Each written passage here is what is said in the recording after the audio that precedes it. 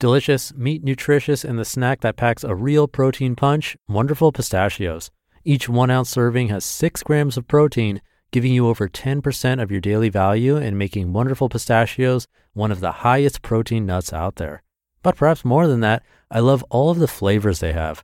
Their sea salt and vinegar ones are my favorite when I'm craving that flavor, but still want to keep it healthy. But that's just the tip of the iceberg. Wonderful Pistachios come in a variety of flavors like chili roasted, honey roasted, smoky barbecue, and jalapeno lime, to name a few. Perfect for enjoying with family or friends and taking them with you on the go. Whether you're a pistachio purist who loves cracking open every nut, or you prefer the convenience of no-shells pistachios, Wonderful Pistachios has got you covered. Grab Wonderful Pistachios and elevate your snacking game today. So fill up with a healthy snack when hunger strikes. Visit wonderfulpistachios.com to learn more. That's wonderfulpistachios.com. It's a Minimalist Monday edition of Optimal Living Daily, episode 1599, Eudaemonia, by Colin Wright of ExileLifestyle.com, and I'm Justin Malik. Happy Monday and welcome to one of the only podcasts in the world where blogs are narrated to you for free. That's with permission from the authors. If you're intimidated by today's post called Eudaemonia, you have no idea what that is, like me, don't worry, it'll be explained. So let's get right to it and start optimizing your life. Eudaemonia, by Colin Wright of ExileLifestyle.com. Most decisions we make can be traced back to our desire to be happy. But happiness is a fuzzy term and is often, incorrectly I would argue, conflated with a collection of other terms, fulfillment, pleasure, contentment, and satisfaction among them. Homing in on this difference is important though, as it allows us to better refine our actions so that we actually move in the direction we think we're moving, so that we truly pursue what we tell ourselves we're pursuing. There's a philosophical concept, eudaemonia, that is particularly useful for the purposes of discussion. Eudaemonia can be seen as a metric by which one can measure the relative goodness or positivity of their life. It's often positioned as a counterpoint to hedonism, though arguably the two overlap in some important ways and are not entirely oppositional. Hedonism states, in essence, that pleasure and happiness are the main purpose of any person's life, and therefore anything that you might do to achieve a greater level of pleasure is fair game. That's the correct path to take. There are, of course, downsides to this perspective, especially when it comes to our relationships with others and our functionality within our societies. Eudaemonia, in contrast, focuses less on pleasure-related happiness and more on a broad sense of wellness. What that means in practice is rather than dedicating oneself to the reckless pursuit of pleasurable sensations and bursts of dopamine, it's more ideal to live a virtuous life, to develop into an increasingly refined version of oneself, and to enjoy the process of self-honing that leads to growth.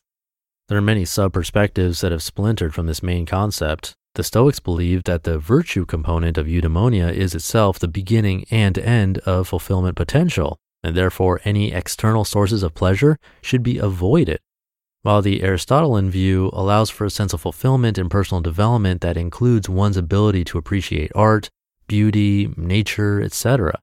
But the contrast with hedonism is the greater contrast. This is about gratification derived from personal growth and refinement, not transient happiness from any activity that happens to trigger biological surges in pleasure chemicals.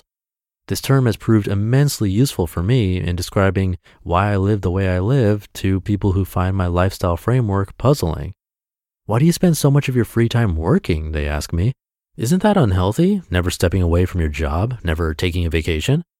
The truth of the matter, though, is that I absolutely love the work I do. If I never made a cent from writing, I'd still be writing. If I wasn't able to make a part-time career out of podcasting, I'd make my career elsewhere and spend my off hours making my podcasts.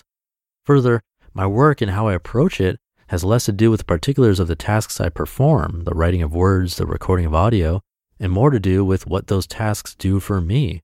It's about the growth I experience by going through these motions and intellectually engaging with the associated habits and rituals and the ability to graze widely on different fields of inquiry of realms of exploration. The challenges that come tandem with such work are frictions that help me sand myself into shape. The ever-present concern that I'll mess it all up, reveal myself as a fraud, succumb to the pressures of working for myself, that stresses my mind muscles, helping them grow stronger and more resilient. There's a satisfaction in difficult work that bears valuable fruit. There's fulfillment in engaging with that work. There are bursts of pleasure chemicals, certainly, but most of the joy derived from such effort is unrelated to the joy experienced when biting into a delicious piece of fruit or having sex with an attractive partner. It's eudaemonian happiness, not hedonistic happiness. Importantly, as I mentioned, there are crossovers between the two. Neither type of happiness is worthless, and it's possible, for instance, to take a certain hedonistic joy in viewing a beautiful piece of artwork while also experiencing eudaemonian growth from that exposure.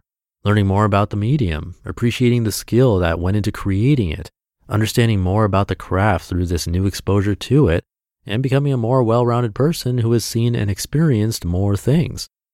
We live in a world that in many ways, on many levels, and for many reasons, more casually recognizes and celebrates hedonistic pleasures.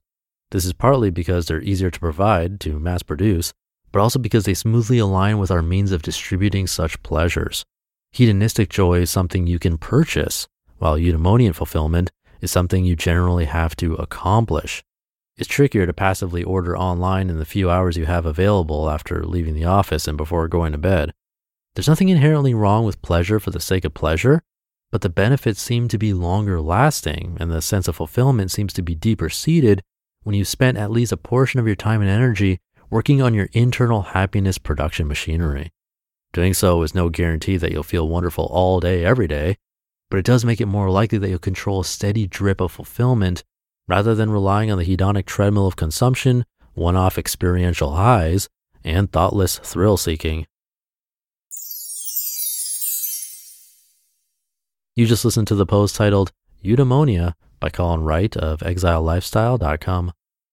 And thank you to Colin. I thought this was a super interesting post from him covering a pretty wide area from personal development to minimalism. You can see hedonism in our consumption of tangible goods, always looking for that high when checking out at the grocery store, or more likely nowadays with us staying at home clicking buy now. But this other type of happiness that he talks about, eudaemonia, goes a lot further. One of my favorite questions is, if you won the lottery, what would you do with your life? Maybe in the first week, or first month, even year, you would do a lot of traveling, for instance.